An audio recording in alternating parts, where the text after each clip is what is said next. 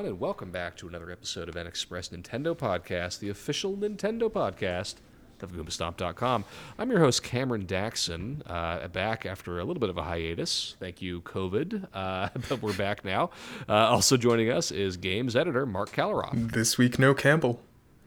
This week, no Campbell. I know you boys did it without me a couple weeks ago, and I appreciate you holding down the fort. Campbell will be back next time. I don't know. Pretty soon, Mark will eliminate you, and then it'll just be Campbell and I. We'll get through it that way. How was that, by the way? It went fine. Doing it without me. It went fine. Well, I'll take fine. Yeah. Campbell did a good job. He Campbell hosted it, you know? Job. Yeah. I told him before we started, he was like, "Do you want to host?" And I was like, "You got to do it once. Has to happen." It's got to happen. Awesome. Well, listen, I appreciate you guys getting it done without me. So, obviously, we don't have Campbell this week, so it'll be a little bit of a curtailed episode, but we do have a few things to talk about. Did you and Campbell already talk about how E3 is dead, officially, again? Oh my god, I don't even think we talked about that last week. Last week, I think we just talked about Zelda and something else. What else did we talk about? I don't even remember what we talked about. There you go. Listen, it's all a blur. Zelda was at the focus, yeah. Yeah. That's how it goes. So yeah, listen, a little bit of news. E3 is officially dead this time. Mm-hmm. It is canceled by Reed Pop, so there will be no E3 this year. Still going to be some game announcements, and of course, Nintendo will do some kind of direct around that time. They always do. Probably. But yeah, no official show floor for E3, which is a bit of a bummer. I mean, I know we sort of lamented this fact a couple of months ago, I feel like, but it's a little bit of a bummer. I thought it would have been super fun for me, you, and Campbell to link up in LA. Oh, and just, of course. Run around at E3. But it's all right. We'll do PAX or something. We'll do PAX, or we'll do Summer Games Fest or something. Does that even have a physical show? I don't even know. You know what? It does. I think it's more limited though. I think it's like. Does it actually? Hold on, wait a second. I'm thinking of the Game Awards. I know Game Awards. You can like show up at the Game Awards. Show up in our best suits. That's what I'm saying. But Summer Games Fest 2023. Let's take a look. Jeff Keighley. It's live June 8th from the YouTube Theater. So somebody will be there.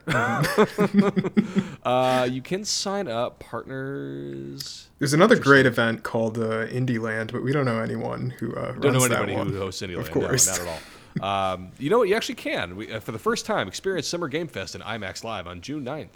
Our live event hosted by Jeff Keighley. You can get tickets to Summer Games Fest, which, I mean, sure, why not? Which sounds ridiculous. Sitting in a theater to watch a bunch of trailers. There's not even no one in person. I have done it. Yeah. I was at. Do you know that the iconic Keanu "You're Breathtaking"? Oh yeah, but at least they were there, like on the stage. You know. Oh yeah. Yeah. But I mean, you know what that was a trailer for Cyberpunk 2077, and then Keanu Reeves walked on stage and was like, "It's me!" Like, so that's what that's what E3 is all about, or I guess Summer Games Fest. So I don't know. There will be live events in the future. It would be fun to link up, and maybe that Nintendo thing that's coming out in Nintendo Live. Nintendo Live, yeah. Which right before we started recording, Mark told me that was a huge deal in Japan, and I had no idea that it even existed until today. So that's exciting that they are bringing it to the West, to Seattle. Yeah, they usually go like all out for that. I know with the last one they had like Sakurai made like a surprise appearance before like a Smash Brothers tournament, and he gave like a whole speech. That'd be so cool. I think he also, I don't know why I'm remembering this, but I feel like he rang a gong to like start the tournament. That sounds like something he would do. I'm pretty sure that's what happened. That's extremely funny. Or that might have been for something for like Ring Fit Adventure or something like that they had. Oh, listen, there's many opportunities for Sakurai to bring a gong. The possibilities are endless. So the point is, there will be Nintendo-focused events for us to see our faces in the future at some point. But that said, not too much to talk about this week. Do we want to talk about our indie game, or do we want to talk about the movie that you saw a couple times? Do we start with a bummer and end with something good? I feel like that's usually our pattern. We start. We like to end on a high note, so I think let's try to keep that tradition going. Sea Rats it is. Curse of the Sea Rats, a 2D sort of hand-drawn style. I would call it a Metroidvania. 4-player Metroidvania. You can do 4-player. I unfortunately did not experience a 4-player. Why didn't we play multiplayer? We should have. Because there's no online. Oh, duh. That's why. Yeah. That's right. I knew there was a reason. You almost had your Ninja Turtles moment there. Campbell would have been the one not so playing. ready to get excited, but nope, got slapped down once again. So Curse of the Sea Rats, this is a game that both you and I saw the trailer for and were pretty hyped about a couple, like 2 months ago? Yeah, it looked really good. It was in a few, I think it was in like an indie showcase for Nintendo. It might have been in like a direct too. It was. I remember writing it down. It must have been... I think it was also in a PlayStation showcase too. So it's been kind of making the rounds. Mm-hmm. So yeah, this is an indie game that's making the rounds for a little bit. But yes, I do remember watching it specifically in a Nintendo thing. I don't remember which one, but it must have been like an Indie World Showcase or something like that. Something like that, yeah. But we saw the trailer. We were pretty hyped on it. So we're like, yeah, let's give it a shot. And it's bad. It's just say it. Great. It's not great. Bad. I don't know that it's... Okay, listen.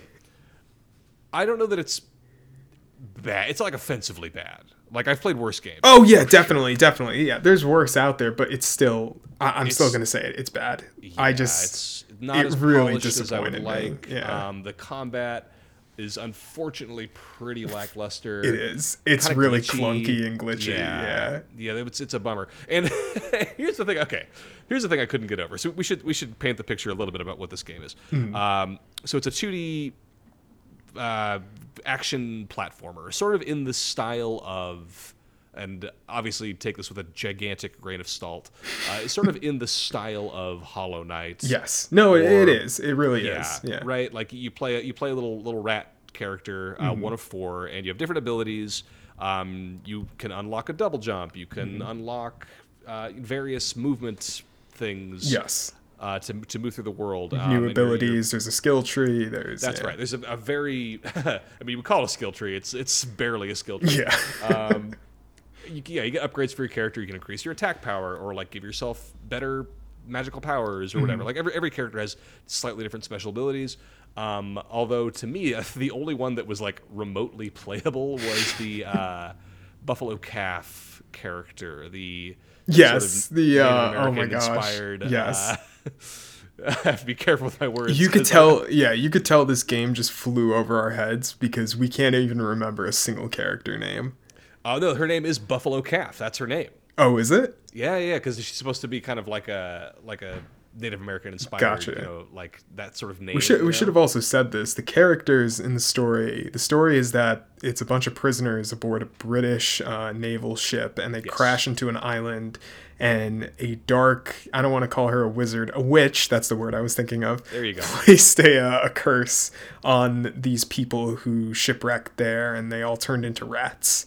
And now they're trying to lift the curse, and that's the premise. That's kind of the thrust of the game, and of course the evil pirate witch queen captain lady has kidnapped the captain's son or something, right? Yes. So and he offers you your freedom, if I remember correctly, because you were prisoners going to a death sentence. But he's like, he'll let you go. He's like, well, rescue my kid, and you'll earn your freedom. Exactly.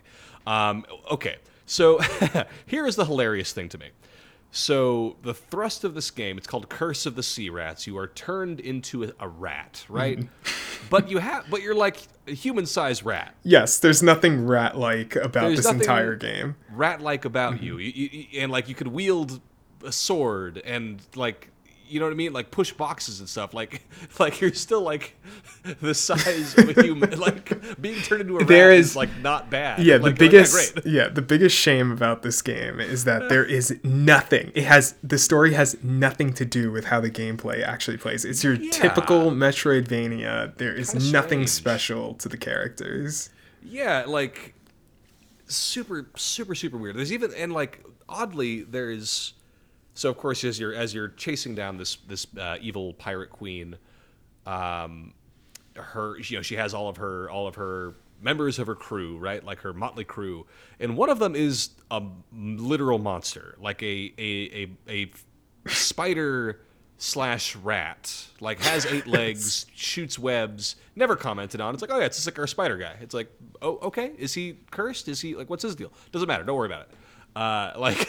Like it kind of reminded me of the tell me if you read these books, Mark, the Redwall series. No, what is that? Brian Jacques. I've never heard of it. Oh, I used to love these. I don't know. We're probably both too old to read these books, but I remember reading them in high school and just being obsessed with them. Where it's a world full of anthropomorphic animals. So imagine like medieval times, but it's like badgers and ferrets and stuff, right? And that's it. But like kind of like this game, nobody comments on it. It's like, yeah, the world is just full of animals that like walk and talk and have weapons. And that's just the world that we live in.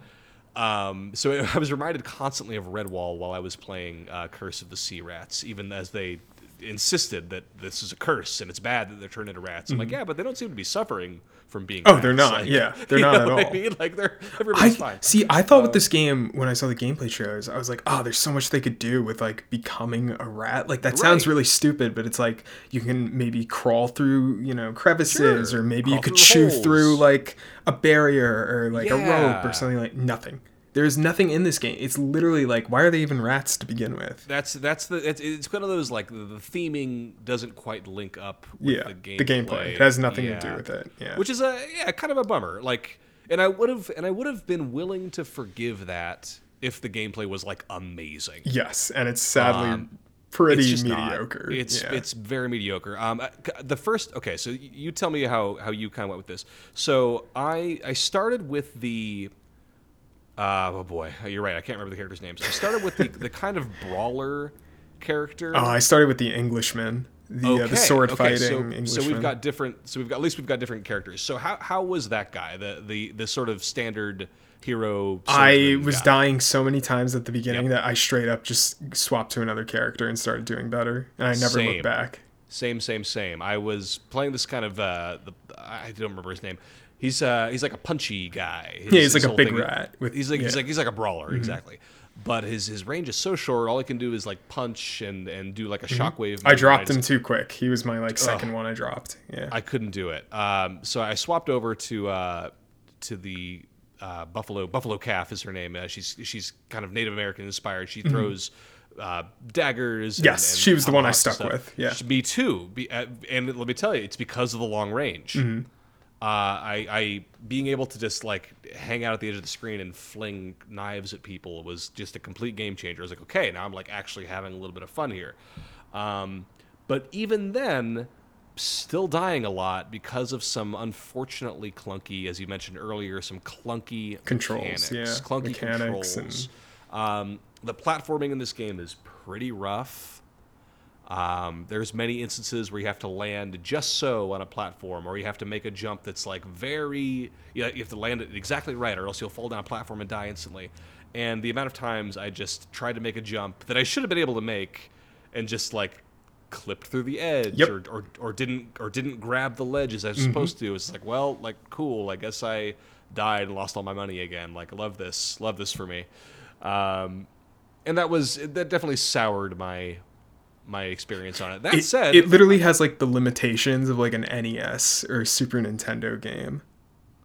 Oh yeah, doesn't it like remind you like the range problems and like some of like the like literally pixel specific like jumps but without but I would say without any of the, I don't know, because like I grew up playing pixel platformers, and for me there's usually a tightness to the best ones, of course. Like obviously your Super Mario Worlds, your Super Metroids, like those have a certain tightness to them. But this one just felt kind of loose. It doesn't feel great to play. No, it doesn't at all. There's like a block mechanic that you can do. I was never able to get the time. Me neither. Yeah, I couldn't figure it. I could barely figure it out. Yeah, it's It just rough also, stuff. it wasn't fun. That's the other thing about the game. I feel like the gameplay is just like, there's no like crazy combos or like cool Right. weapons or magic or like, there's nothing that like makes it stand out. It's just a bunch of people with swords and daggers. And to me, that's just like so, it's like, why would I play, like, go play Hollow Knight or literally Sure. anything else. Yeah, or Castlevania or something. Castlevania, Right? Like, yeah, Bloodstain, literally anything. Yeah. Yeah, listen, like, I know we were talking smack about Gal Guardians. Yeah, I would. I was formerly known thinking as about Grim Guardians. this. They But changed like the that, title of, yes. that game at least had variety and like Mm-hmm. like being able to swap between the two protagonists on the fly, like that. Yeah, it at had least fun felt aspects, yeah. exactly. This one, I'm kind of right there with you. Like, I played a lot of Curse of the Sea Rats. I mean, according to the map, I got over, I don't know, 60% of the map uncovered or something. I don't maybe- even remember maybe how far I 50. got. I honestly, it's been, we haven't been able to talk about it for like a week or two. Plus, we had Sure. it early, and yeah, I can't even remember how far I got. All I know is Yeah. this game is so. It makes me so disappointed because the trailers are so good, but it's like it's so by the numbers and just like when you think of like Metroidvania, this is like the baseline skeleton that like goes into your head, you know? Sure. Yeah, I would call it I don't know, I would call it pretty basic unless things like radically change in the last third of the game or something. I would call it like pretty, I don't know, it doesn't have like There's no, hook to like a it. defining Yeah. thing that really makes it pop for me at least. Like the art, listen, I'll say this. I liked the art. I thought the art was cool. Yeah, Like, the art's very I liked cool. The designs were cool. The character direction, like pretty sweet. But as you said earlier, it's not really in service of the game as a whole. The other thing that bothered me was the soundtrack. I feel like every track is like 10, 15 seconds before it Sure. loops. Yeah, I honestly, I just kept the volume muted the whole time. It's to be just quite honest. it's so upsetting. I mean, there's nothing else to say. Yeah, a bit of a disappointment. Like if you've played every other Metroidvania on the market, Go and you're replay those. and you're like dying for something new, like maybe try it, but it's kind of hard to recommend just because there's not.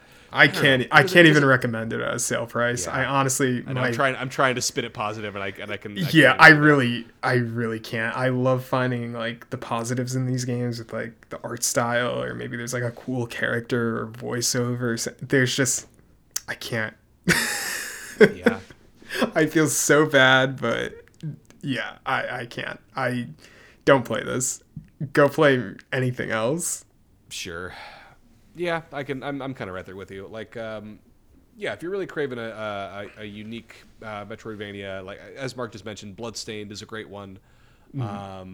Hollow Knight, Hollow Knight, of course. Metroid classic. Fusion. Metroid Fusion just came out to Literally. Nintendo Switch Online expansion pack. Like, yeah, I think you can get your fix elsewhere, unless you like are obsessed with rats and pirates, and then maybe you'll find something to love here. And 15-second loops where you forget the music. So Do you want to take a break? yeah, before let's we do jump a into our next quick topic? break. Yeah. Awesome. So we're going to take a quick break. We're going to come back. We're going to end on a high note, as we love to do on this podcast. So hang tight. We're going to talk about a movie, but not the movie that you think we're going to talk about. So we'll be right back.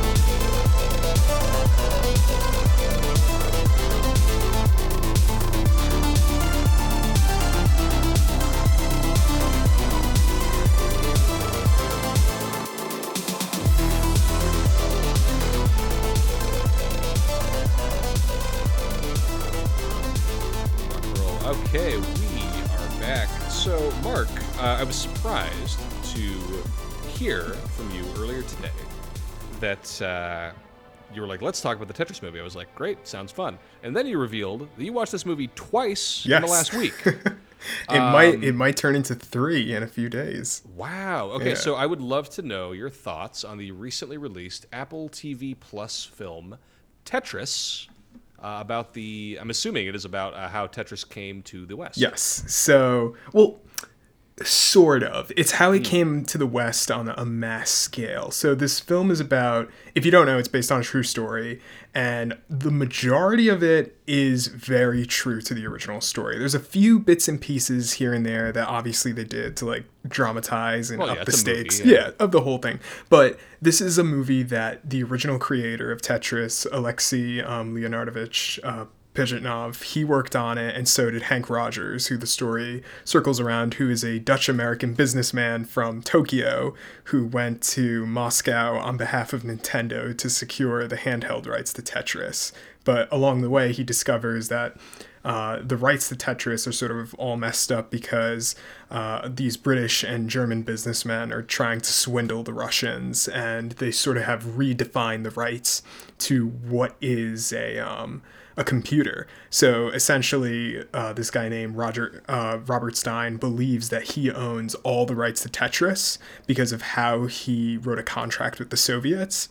And then he gets involved with like the Maxwells, which are these super corrupt people from Great Britain. They were a bunch of multimillionaires who have their problems. I don't want to spoil it because you should really watch the movie. And if you don't know their history, you'll be extremely surprised by everything that happens towards the end. But yeah, it's fascinating that this movie goes from the perspective of Hank Rogers, who started out working with Nintendo as he wants to become a publisher, and they give him the opportunity after he sneaks into the company's office and talks to the president, Yamauchi.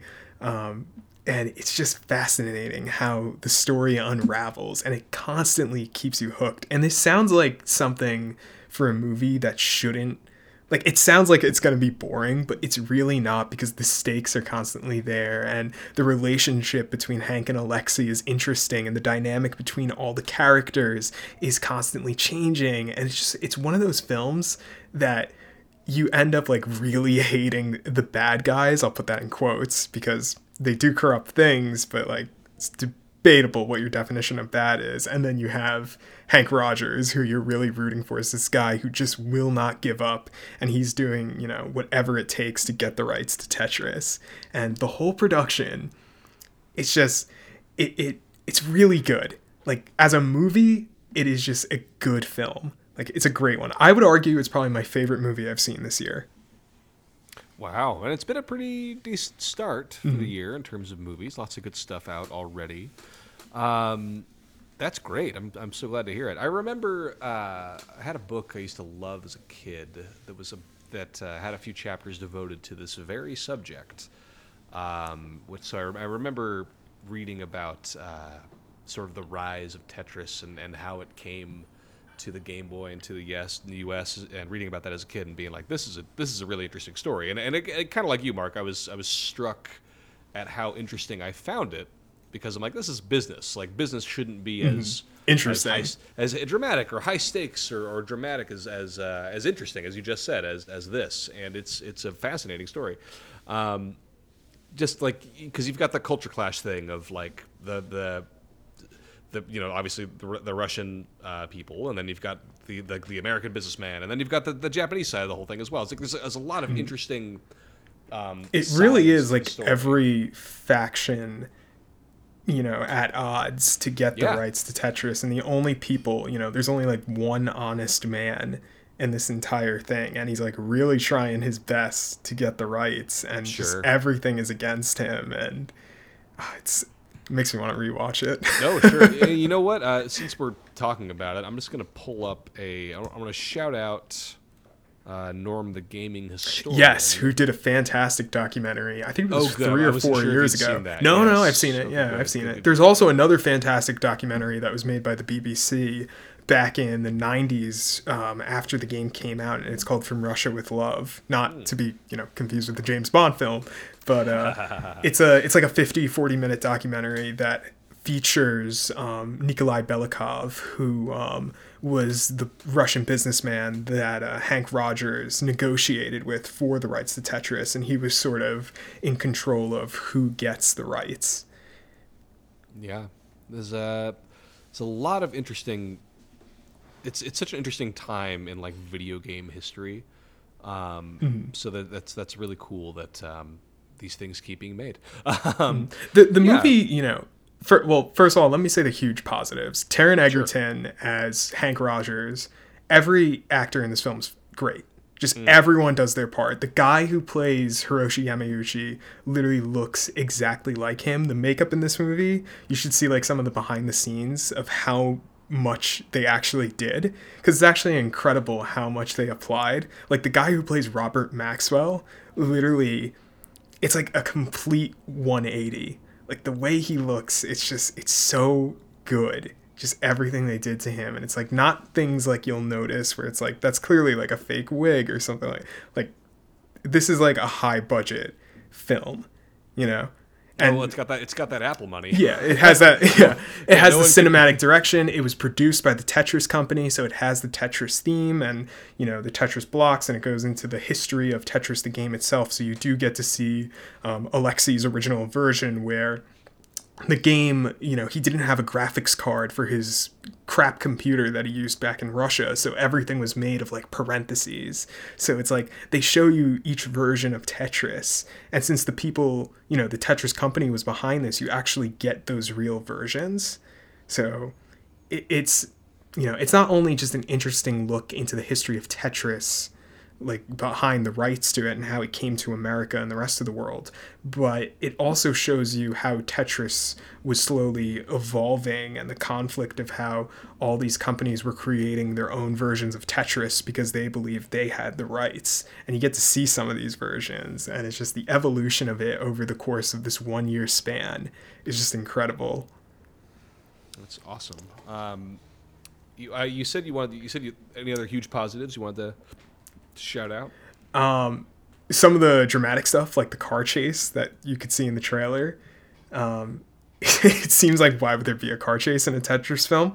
It's all done very well. The only thing, I'll get to the negative of the film, the thing that I didn't like, the editing of this movie is a bit baffling at times. Especially the first 15 minutes when Hank Rogers meets Hiroshi Yamauchi, who's the, Nintendo president from the 90s and the 80s. He, there's like a scene where there's like an NES montage and he's talking about partnerships, and they they took footage from the YouTuber's Game Grumps. That's so funny. There's that, and then on top of that, they mention Zelda and Link, and they show footage from The Legend of Zelda. I think it was Four Swords. I'm pretty sure it was either Four Swords or the Minish Cap. It was one or the other, but it's like something from a generation that didn't even exist yes, yet. It was from 20 years after the events. Wow. So it was just like the editing is clearly not always there, and there's times where they use like 8-bit graphics as like transitions and stuff like that, and some of them work great, like when Hank first goes to Russia and they show like the way it transitions to like an 8-bit plane going to Russia with like a whole map and stuff, and there's like an 8-bit version of Hank Rogers, and the idea that there are all these players involved, so it goes from player 1 to player 2 to player 3 to player 4 as it's introducing all the businessmen in the movie. There's all these great ideas, but they constantly kind of bring up the same graphics. Like he'll be like, we don't have the rights to the video game, the arcade version or the console version, and it'll show like these little graphics of like an arcade cabinet with like a cross through it, or like the NES with like a cross through it, and it, like, you think that they're gonna do it like once, but they kind of keep reusing it, and it kind of treats the audience like a little bit stupid, like if they like can't keep up with it. And I've seen some critics I was reading up on some of the reviews, and they were saying how it was actually kind of helpful, like having it come back time and time again. But I also saw a lot of people saying it was hard to follow, and I don't think this movie was hard to follow. But I read the book by Dan Ackerman years ago. It's called Tetris Effect. Great book. It tells the story of Hank Rogers. And then I also saw the Gaming Historian documentary. So it was like I had the background knowledge of the whole story, so that definitely helped me. But I'm interested to see because, my parents watched it and they didn't have a problem following it. So I don't know, I'm interested to see why people get confused and how maybe it's that the politics behind the whole story get a little complicated and who has the rights. But the thing is that that's kind of the point, because it was complicated who has the rights and it was hard for everyone to follow. And Elorg, the company that has control of Tetris in the Soviet Union at the time, they were messing up these contracts and being swindled by different people across the world. So it makes sense that it's complicated, but it might be a little hard for the viewer to follow.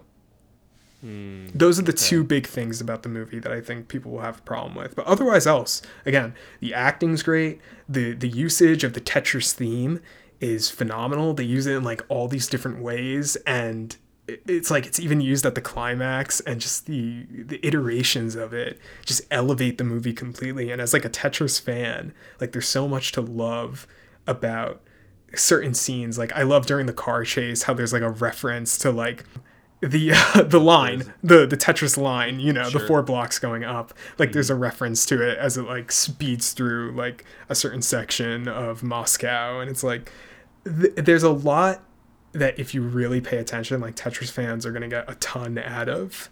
And even if you're not a Tetris fan, I think this movie is still, it's just a good movie. Like it's just worth watching. It's a really interesting spy thriller that does its time period justice, and it never, it's not like you're constantly pointing out mistakes or stuff like that. Like it really feels anchored to its atmosphere and the period that it's trying to tell.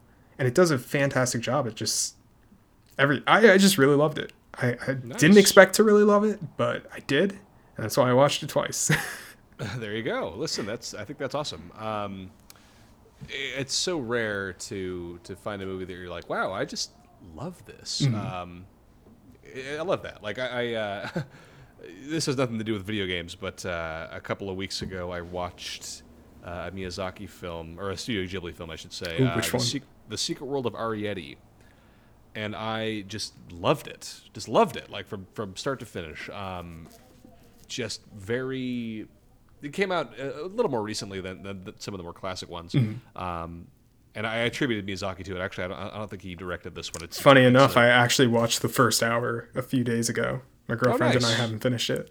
I freaking loved it. I don't know why I just landed for me. I don't know everything about it. So yeah, it's always fun to find a movie where you're like, this is it. I freaking love this. So yeah, that's the Tetris movie over on Apple TV Plus. Go make a free trial and watch it. Yeah, listen, it is if you haven't signed up for Apple TV Plus already, there is a 99% chance you can get a free trial in some capacity. If you own a PlayStation 5, you can get 6 months. If you own an Xbox as well, they're although that promotion might have expired, but I know that Xbox was doing the same thing that the PlayStation 5 was. And also, if you have bought an Apple product in the last 5 years, they'll probably throw you a free trial. Like they're giving them out. Like they want people on their service. I think every recent iPhone comes with 3 months. That's what I'm saying. Yeah. I'm pretty sure they're really making an effort to get that foot in the door. My MacBook still had a 3-month trial, and I was like, well, I guess I'll take the PlayStation 6 month just in case. And and maybe cash in the other one later. But if it's possible, another make a new Apple ID or something but it'd be hard to cheat the system sometimes. Awesome. Well, any other fun things to talk about before we call it for the day?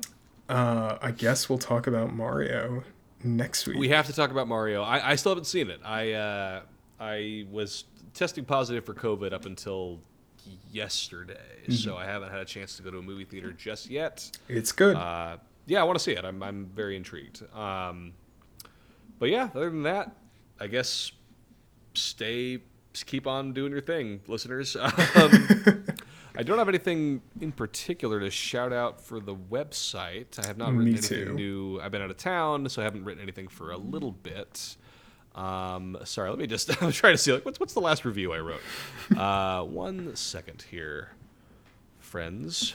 I'll just give the plug. I think we have a review of Tetris on tiltmagazine.net. I don't even know. Somebody's doing it. Someone probably did it. Yeah. Someone somewhere is reviewing the Tetris movie. We're doing a great job at this podcast, Mark. Phenomenal.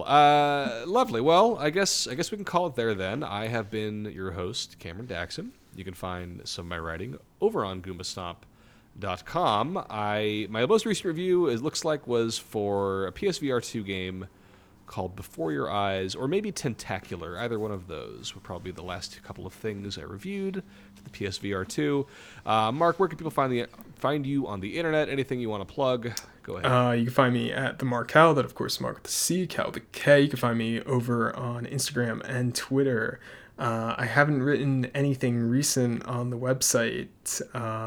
If you want to check out some of my writing, you can go check out Cameron's on The Completionist. Heyo, there you go. I have KirbyInformer.com. That's all I got right now. That's fair. Yeah, Mark's over on Kirby Informer. Yes, I have written a couple episodes for The Completionist. You can actually see me in one of our most recent videos, what's it titled? I bought every Nintendo, Wii U, and 3DS game before the eShop closes. I am in there if you want to see a brief glimpse of my face. And NXpress is also on social media. We're on Twitter at NXpress Nintendo. Don't forget to check out the website, goombastomp.com, for all the reviews that you just want to read. Thank you so much for listening, and we'll catch you next time.